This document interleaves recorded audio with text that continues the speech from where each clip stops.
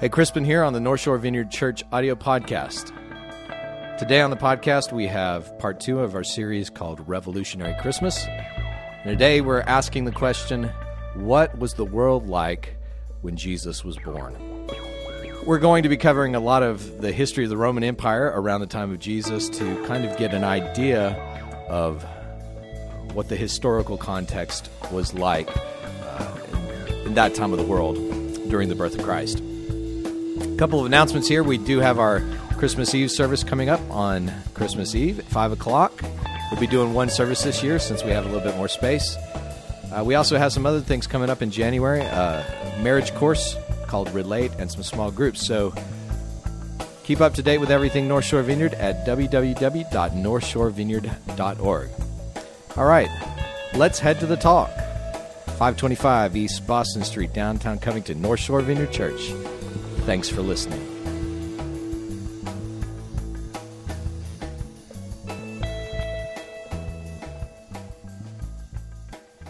How many of y'all liked history? How many of y'all like the History Channel, stuff like that? Oh, I love that, man. My day off, I can just watch history stuff. Today is going to be a bit of, and how many of y'all, this is probably the better question, how many of y'all hated history growing up? Okay, it's all right. I actually got my degree in history from SLU. It's a very practical degree, just in case these things don't work out with ministry. I can become a historian, so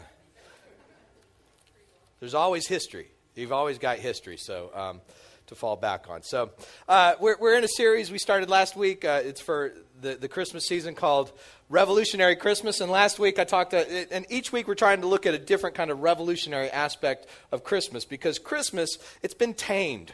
It's kind of cute. Christmas is sentimental. We've got all these songs and stuff. And I said last week, I'm not on a campaign against all the cool things of, Christmas trees and Christmas music. I like all that stuff. But I find even in the church, Christmas has been so tamed that probably the most controversial that Christmas can be is in cities where they're trying to get a nativity out at the courthouse or something like that. So our controversy is like about nativity scenes. And even that, it's just like, that really misses the punch of what Christmas is about. So last week we talked about the most revolutionary part of Christmas that I can think of, the part that's really changed my life over the years, the idea of the incarnation. That Jesus didn't just speak the truth. He did speak the truth, but he didn't just do that. In fact, he is not just the truth, but he's the way. So the way Jesus chose to save the world, you realize God could have chosen to save the world any way he wanted to. He could have shown up, put a big neon light in the sky. Jesus is here. Everybody repent and let's get done with this thing. But I said there's something that we need to figure out that God is showing us in the way that he did it. The way that God chose to rescue the world through Jesus was he sends Jesus into this world, into the most humble of circumstances. Jesus lives 3 decades before he ever does a miracle, before he ever preaches a message, anything like that. He entered our world and loved us on our own terms. As Eugene Peterson put it in the message, John 1:14, the Word became flesh and blood and moved into our neighborhood. I love that. And so we wrestled with that as what's that mean for us as Christians? Well, it means that, maybe instead of just telling people the truth all the time, maybe we ought to live the truth for a while. Maybe we ought to build up some equity with people. Maybe we ought to learn to love people on their own terms, even if it takes a good long time. That truth isn't just something we share. Love isn't something that we just say. It's something that we show. So I could get started on that all again, but I'm not, because we got a big message today, a big, long history lesson. Like, oh, dude, why didn't I stay home this morning? Enough of that in school. Well, hopefully this will be a little bit more exciting than your school history lesson. But one of the questions we're going to wrestle with this morning, and at this church we normally have one PowerPoint slide, which is the title slide. We either have a lot of slides or none. Today so me and Gretchen, we're going to try to work this thing out and have my message line up with the slides that are behind me, but I don't use slides much, so we'll see how this works. One of the questions we're going to be looking at today is, what was the world like when Jesus was born? I think too often the mistake of Christianity, of many people when they look at the Bible, they make a contextual mistake. You just pick and choose scriptures, and you get this little scripture out of Philippians or John or Isaiah to mean something that it never meant to the original hearers, and then you just kind of come up with, that's how weird things happen in Christianity all the time. So there's the contextual part. That's why we spent, if you've been around here over this last year, we spent almost a year going through the book of John, and we made it up to the 8th chapter, and we decided to take a break. But one reason we go through John so slowly is so you don't just take bits and pieces out of John, but you can see this whole story that's developing from the first chapters, and you can see that there's a theme, there's a story, there's things that John's trying to communicate. Well, the other side is not just kind of the context within scriptures, but also the cultural context.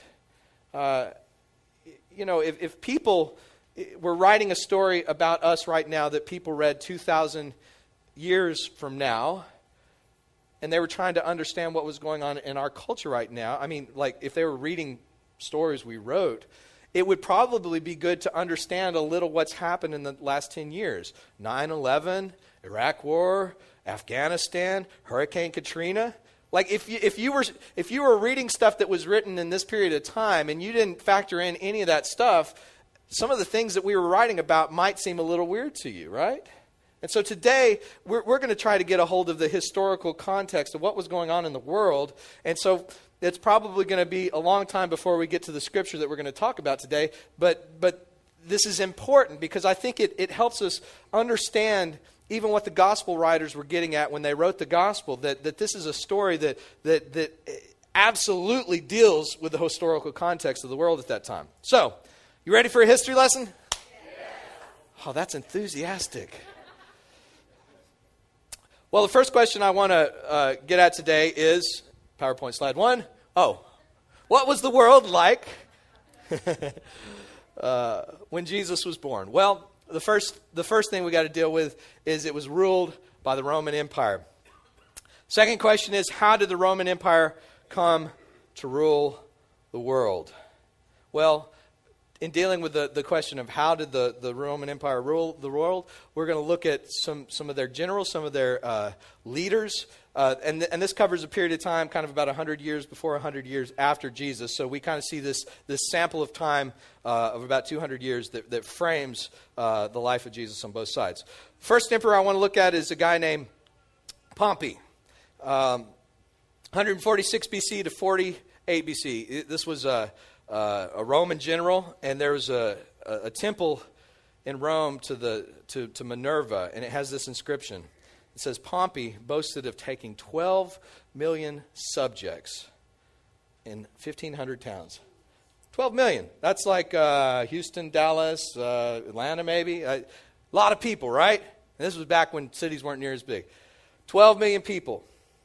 There's another guy in 15 BC. This would have been under the reign of Augustus, another Roman general named Germanicus. And he slaughtered the population north of Rome, kind of the Germanic tribes. And it says in the history, it says, for 50 miles around, he wasted the world with sword and flame. Neither age nor sex inspired pity. Only the destruction of the race would end the war.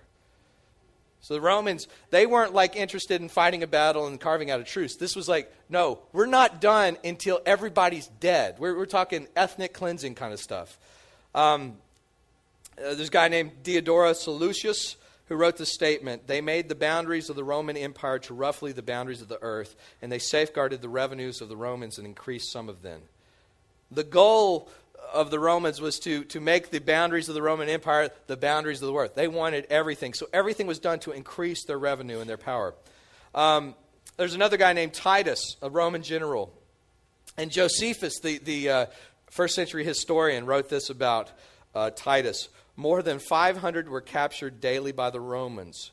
The Roman soldiers, out of rage and hatred, amused themselves by nailing their prisoners in different postures, which was crucifixion. And so great was their number that space could not be found for the crosses or crosses for the bodies. Wow. Josephus is saying, these guys, for fun, the soldiers are hanging out, looking for something to do. They just crucify people. They try to come up with weird ways to crucify people, for fun, for amusement. That's what these soldiers were like. So how did the Roman Empire rule the world? I think the picture's becoming clear. Polybius, a Greek historian of the Hellenistic period back in between 200 and 146 BC, he came upon a village that had been ransacked by the Romans, and he wrote this: "It seems to me they do this for the sake of terror." I mean, it's like, it's not just like winning a war. It's like they're just so over the top, cruel and brutal. It just seems like there can't be any other reasons. They came into this village that he'd just seen. They murdered women, children, guys, animals, slash and burn. It's like not only did they kill everybody, the land was screwed up for years to come. And he says, it just seems to me like these guys just, they're doing this for the sake of terror. How did the Romans come to rule the world? You know, by the way, the cross is the symbol for Christianity. The Romans came up with the cross. They came up with crucifixion. So they really did come up with very sick ways to kill people in very public ways. There's a general named Cassius. This is on the Lucius Verus slide, I think, coming up. A general named Cassius enslaved 30,000 people in an area called Tarichaea, which is Magdala. You remember a disciple named Mary Magdalene? Magdalene referred to the area that she was from. So many of the disciples of Jesus actually grew up in areas where the Romans had committed amazing atrocities. And under Lucius Verus in 6 AD, now this would have been contemporary of Jesus. This is the time that Jesus was alive. He'd have been a young man at this time. Under the rule of Lucius Verus in 6 AD, he put down a revolt in Sepphoris, which was actually known as Emmaus. You recognize Emmaus from the Bible? The road to Emmaus, Jesus on the day after his resurrection walked with some of his disciples. Okay, so there was a town, this Sepphoris was a town of 3,000 people living near Nazareth. During that revolt, to discourage sympathizers, Verus had 2,000 people, men, women, and children, killed on crosses. This is a 3,000 population town, and he kills 2,000 people. It was said that the screams of the tortured could be heard 30 miles away. Again, this was Roman scorch and burn kind of strategy. And so Jesus was growing up in Nazareth just 3.5 miles from there. So it's likely when they were killing these 2,000 people on crosses, Jesus could hear their screams. So that's kind of how the Roman Empire came to take over the world. I want to turn our attention to who ruled the Roman Empire. Julius Caesar was the first of the Caesars, and probably the most famous, but he wasn't the most well-respected of the Caesars. He kind of kicked off the whole Caesar thing. He conquered a lot of people, but there's a lot of turmoil in the Roman Empire going on during the rule of Julius Caesar, and he wasn't able to unify everybody because he was too busy making a salad and coming up with this cool haircut. So he was famous, but he wasn't as well respected as some of the other emperors that came along. Now he had a nephew who was named Octavian, who actually came to be known Augustus.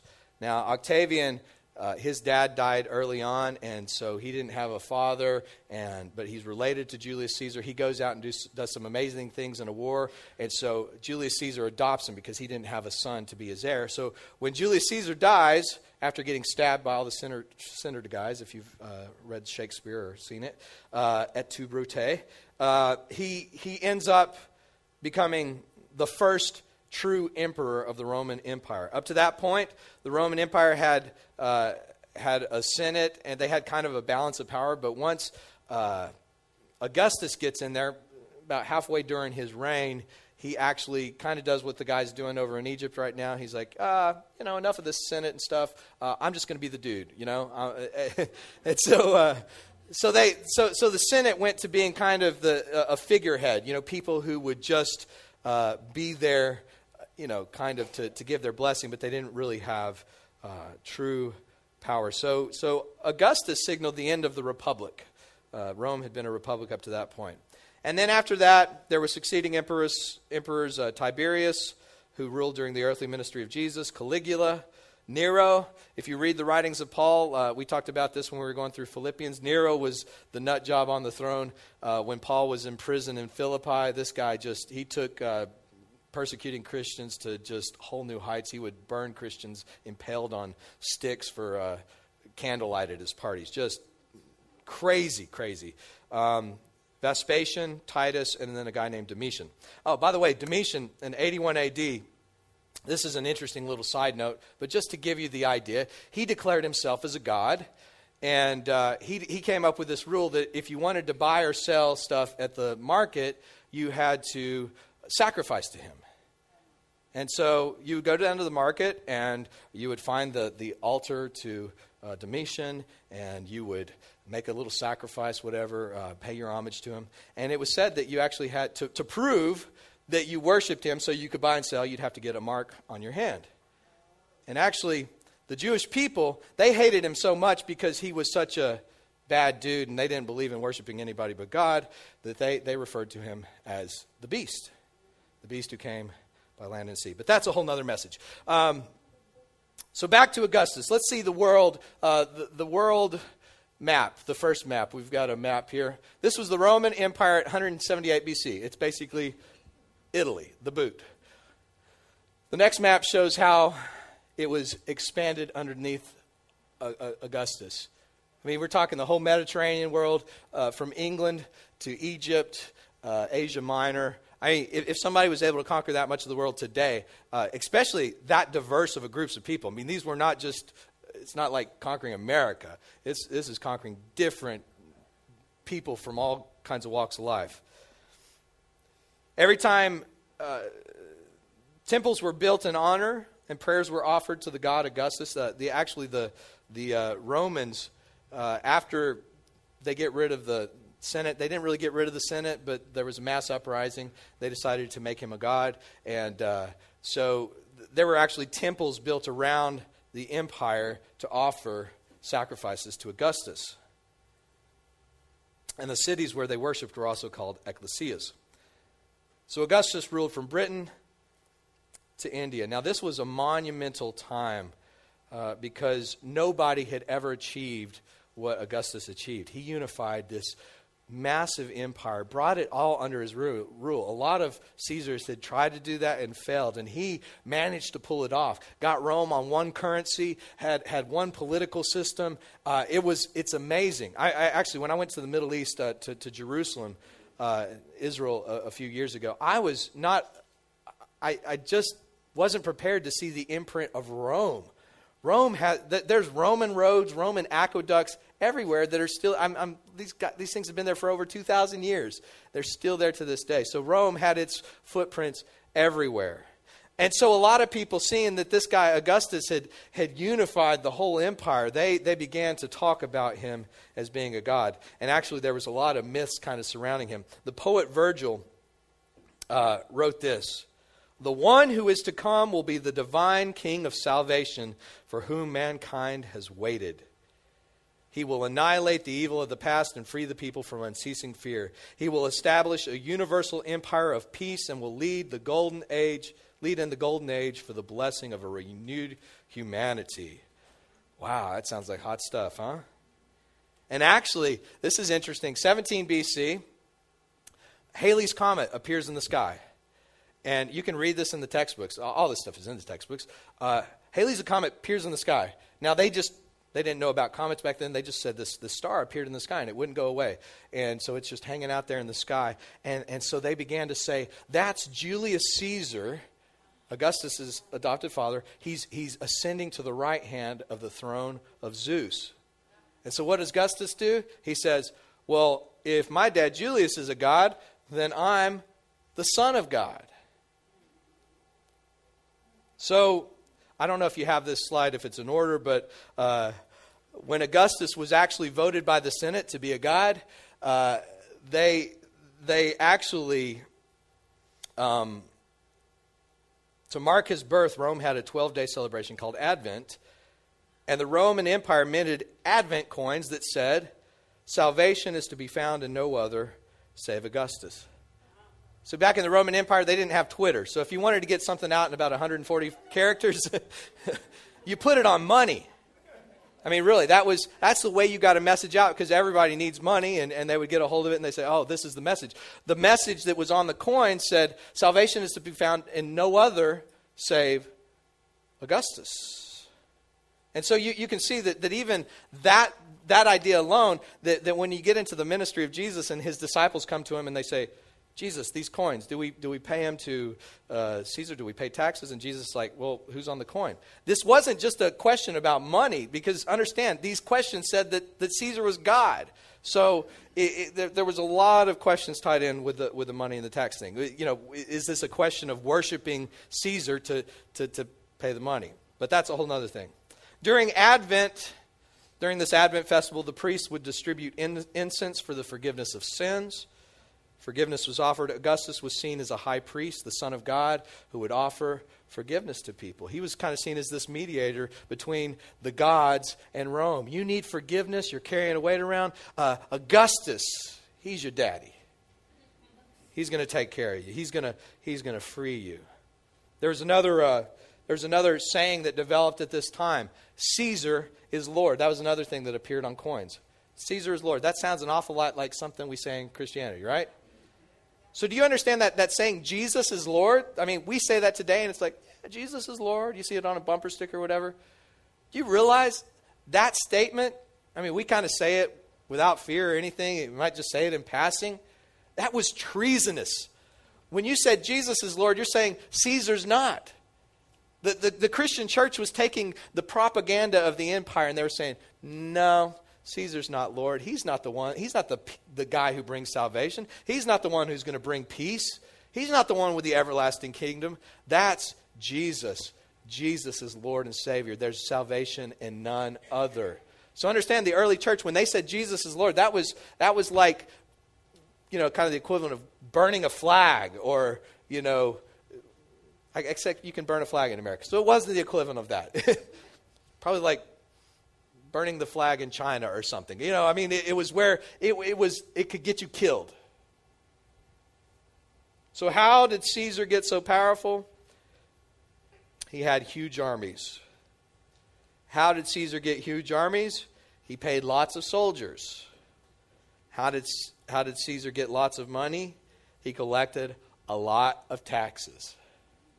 Actually, that was one of the things of Augustus. If you read about him, he gets to this point where he has to start taxing people. That was a big deal. It wasn't a big deal for the subjugated peoples like the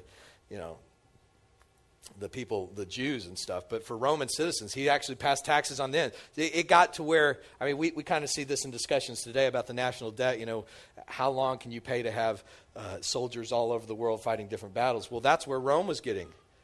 And so Caesar paid the army with taxes and with land, and to do that he had to raise taxes. So this was the situation of Jewish people in the first century. You are working on the land that was promised to Moses. When Moses led him into the promised land was a big deal. It's still a big deal to the Jewish people. And God said, this land is your inheritance. You pass it on you hold on to this land. It's important. It's the promised land. So here you are, a Jewish person in the first century, maybe growing up in Galilee. You've had this land that's been in your family for generations, hundreds of years. But now the tax burden is getting so hard that you can't even work the land anymore. You have to go to more jobs that you can do in the city, which I suspect has something to do why Joseph was a carpenter and not somebody working the land, Jesus' father. You got to find something that you can do in the city, something that can go with the work was. They actually said the tax rate at this time, we complain when the tax rate gets above like 15%, right? 20%. You know what the tax rate was? I think at this time, I think it was between the taxes of Rome and the taxes of the temple, which paid for all the stuff that Herod was doing. I think the tax rate was like 80%. 80%. Like, we get mad if it's 20%. 80%. And imagine how that would make you feel, that here you are, you've got a pagan empire that's trying to get you to worship their emperor, and that's against your religion. And now they're taking 80% taxes so that they can fund their armies who are going to continue to enslave you. Like, wow. Yeah, I'm glad that this Augustus brought peace. Nothing like Roman-style peace, right? It's peace. Yeah, okay. He's the guy who brought peace, but it sure ain't what I was thinking it was going to be. So to know how big the empire is going to be, you got to count the people, right? And so this brings us finally to the text today. You got to have a census. In Luke chapter 2, verse 2, it starts off this way. In those days, Caesar Augustus issued a decree that a census should be taken of the entire Roman world. This was the first census that took place while Quirinius was governor of Syria, and everyone went to their own town to register. Why does the story start off like this? Why does Luke start the story off by talking about Caesar Augustus and a census? Why does he want to let you know what's going on in the world? Because Luke is saying, in the small corner of the empire, to a persecuted ethnic minority, a teenage girl is carrying a baby in her belly. And this king's going to have his own empire. And this empire is going to overthrow. It's going to overthrow the Roman thing. The census really was tied directly into Roman might, Roman power, Roman taxes, Rome continuing to expand and grab a hold of more things. And Luke starts it off by saying, in those days, Caesar Augustus issued a decree that a census should be taken of the entire world. And everyone went to their own town to register. So Joseph went also up from the town of Nazareth in Galilee to Judea, to Bethlehem, the town of David, because he belonged to the house of the line of David. He went there to register with Mary, who was pledged to be married to him and was expecting a child. While they were there, a time came for the baby to be born. She gave birth to her firstborn, a son. She wrapped him in clothes and placed him in a manger because there was no guest room available for them. Luke wants us to see that there's two different kinds of empires. One that's built on crushing people, one that's built on loving them. One that's built on bondage, one that's built on freedom. One that's built on control and domination, one that's built on freedom and forgiveness. Is this just the story of a pregnant girl, pregnant teenager, born with a kid out of wedlock? Is that the story? No. This is the story of Jesus versus the empire. Augustus was thought, as I said by the poet Virgil, he was thought to be the world's savior who was to come. That's what he was referred to. And yet, we see the real Savior of the world. He comes not with pomp and circumstance. He doesn't come to the palace. He's not born in some royal circumstance. He's born in a stable, laid in a manger, to the most obscure little group of people, persecuted people. Verse 11 says this, today in the town of David, this is the angel speaking to the shepherds. Today in the town of David, a Savior has been born to you. He is the Messiah, the Lord. You know that term Messiah? That was a political term, okay? When people heard the term Messiah back in first century Palestine, they thought of a king that was going to take over and run the Romans out of there. That's what they were hoping for. That's what everybody was expecting. And the angels announced to the shepherds, today in Bethlehem, a Messiah, the Lord, has been born. This is the sign to you. You will find a baby wrapped in clothes lying in a manger. Do you see what Luke is doing here? Luke is saying, look, there's this guy Augustus who's the emperor, the supposed king of all, taking his census so he can keep controlling everything. And in the midst of that, the true Messiah, the true Savior of the world is being born. You know, there's maybe you've read about this in Roman history. One of the problems that Augustus had, if you lived in the city of Rome, there were just mobs of people everywhere. And it wasn't the greatest place to live. If you go to where the noble people live, it's pretty impressive. They had hot water, they had toilets, public baths. But normal people, like you and I, you lived in this little shack. It was crowded. You had diseases, no running water, no toilets. It was pretty bad. So things were, and not to mention that, the unemployment rate was so high back during the reign of Augustus that you had mobs of people who had nothing to do, which is always a bad situation, right? Mobs of people with nothing to do that are disenchanted and frustrated. And so Augustus starts this thing called bread and circuses. And you may have read about this before. And basically it was a way to kind of distract the people and a way to enforce this idea of, Augustus is your dad. He's going to take care of you. And so they would do these bread and circuses at the Colosseum. They would bring in animals from various parts of the empire, or they would have athletic games or gladiator games. And Augustus would show up and he'd start passing out bread to everybody. And so it was a powerful way to give people a token thing to distract them from how bad the reality really was. And it made Augustus look like he really cares about the common man. I'm going to take care of you. I'm going to give you bread. And it's interesting, though, during the rule shortly after the rule of Augustus, when Christianity starts to pop up in the empire, there's these small groups that are popping up all over, that they're gathering in homes, and they actually have something to do with bread as well. They come together and they say, hey, we do this thing over at our house. It's called breaking bread. And when we break bread, it's part of living in the reality of our Messiah, Jesus Christ, who we feel is the true King of the world. And so the early church, you would come together at someone's house and you would have a meal and you'd break bread and you'd drink the cup. But before you did that, the early Christians would say, is there anybody who has any needs among us? See, the Roman Empire promises take care of you, give you bread, provide for you. But the early church started saying, no, we live in the light of Jesus Christ. He's our King. He's our Lord. We're going to break the bread, symbolizing his body. But before we do that, do you have any needs among you? Let's see how we can take care of each other. Do you realize that the early church, if you read the book of Acts, they were persecuted. They were looked at as a weird cult on the side. And yet, one of the marks that everybody saw was they were generous with one another. They took care of one another. Dude, you need food? I got some food.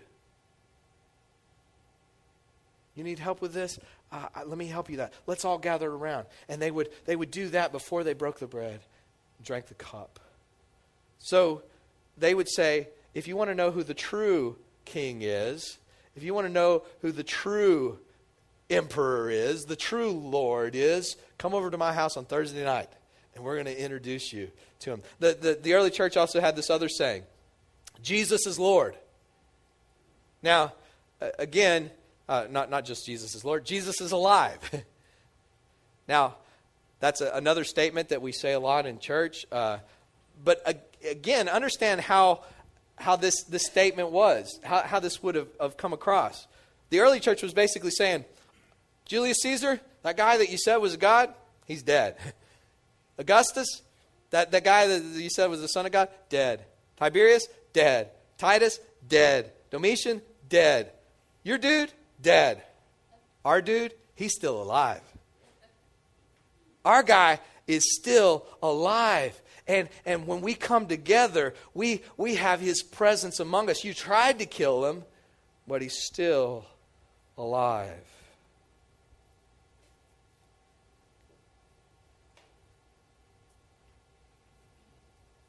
The early church was saying, we will provide the bread, not Caesar. We will make sure that everyone in this room has their daily needs met. You think Caesar's Lord? Come over to my house. Can you see why that in only 200 years, this massive empire that covered from Egypt to Britain, Asia Minor, North Africa.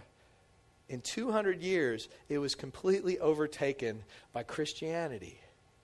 And can you see how this? Because Christianity didn't start as some celebrity religion for the nobles and those who had it all together. It started for people who were broken, people who were slaves, servants, women, who had no rights. It started among oppressed people groups all over the place, and it took over the empire.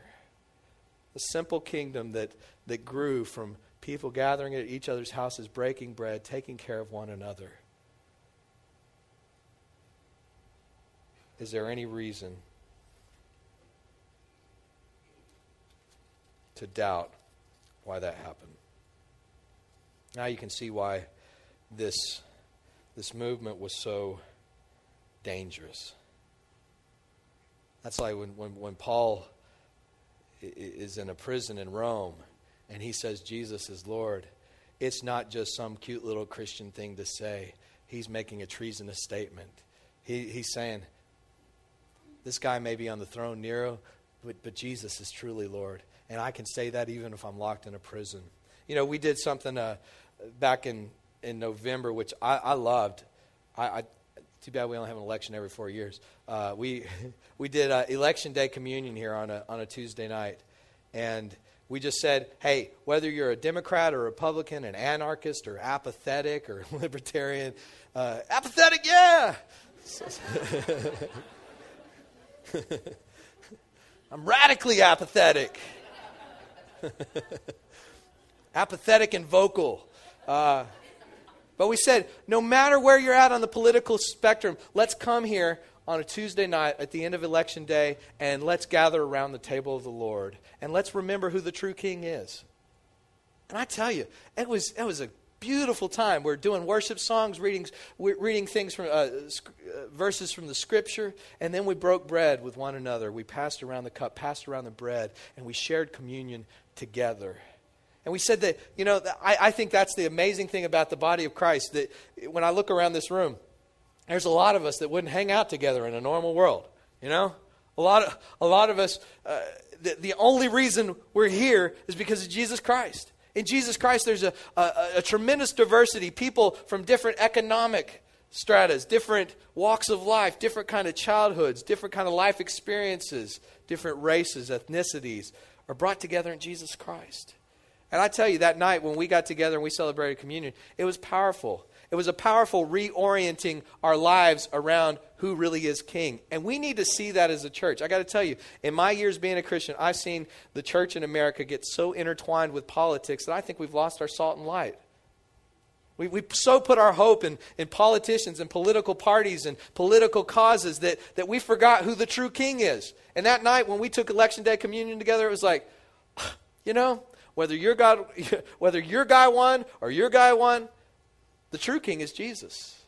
He's the one who our true hope and trust is in. And that was that's what we can see from this passage here. Luke is saying, no matter how dark the world looks right now, no matter how bad the economic situation is, no matter how high the unemployment rate, no matter how much they're trying to tax you, no matter how bad things look, there's a Savior that's being born to the humble, to the people on the edge of things.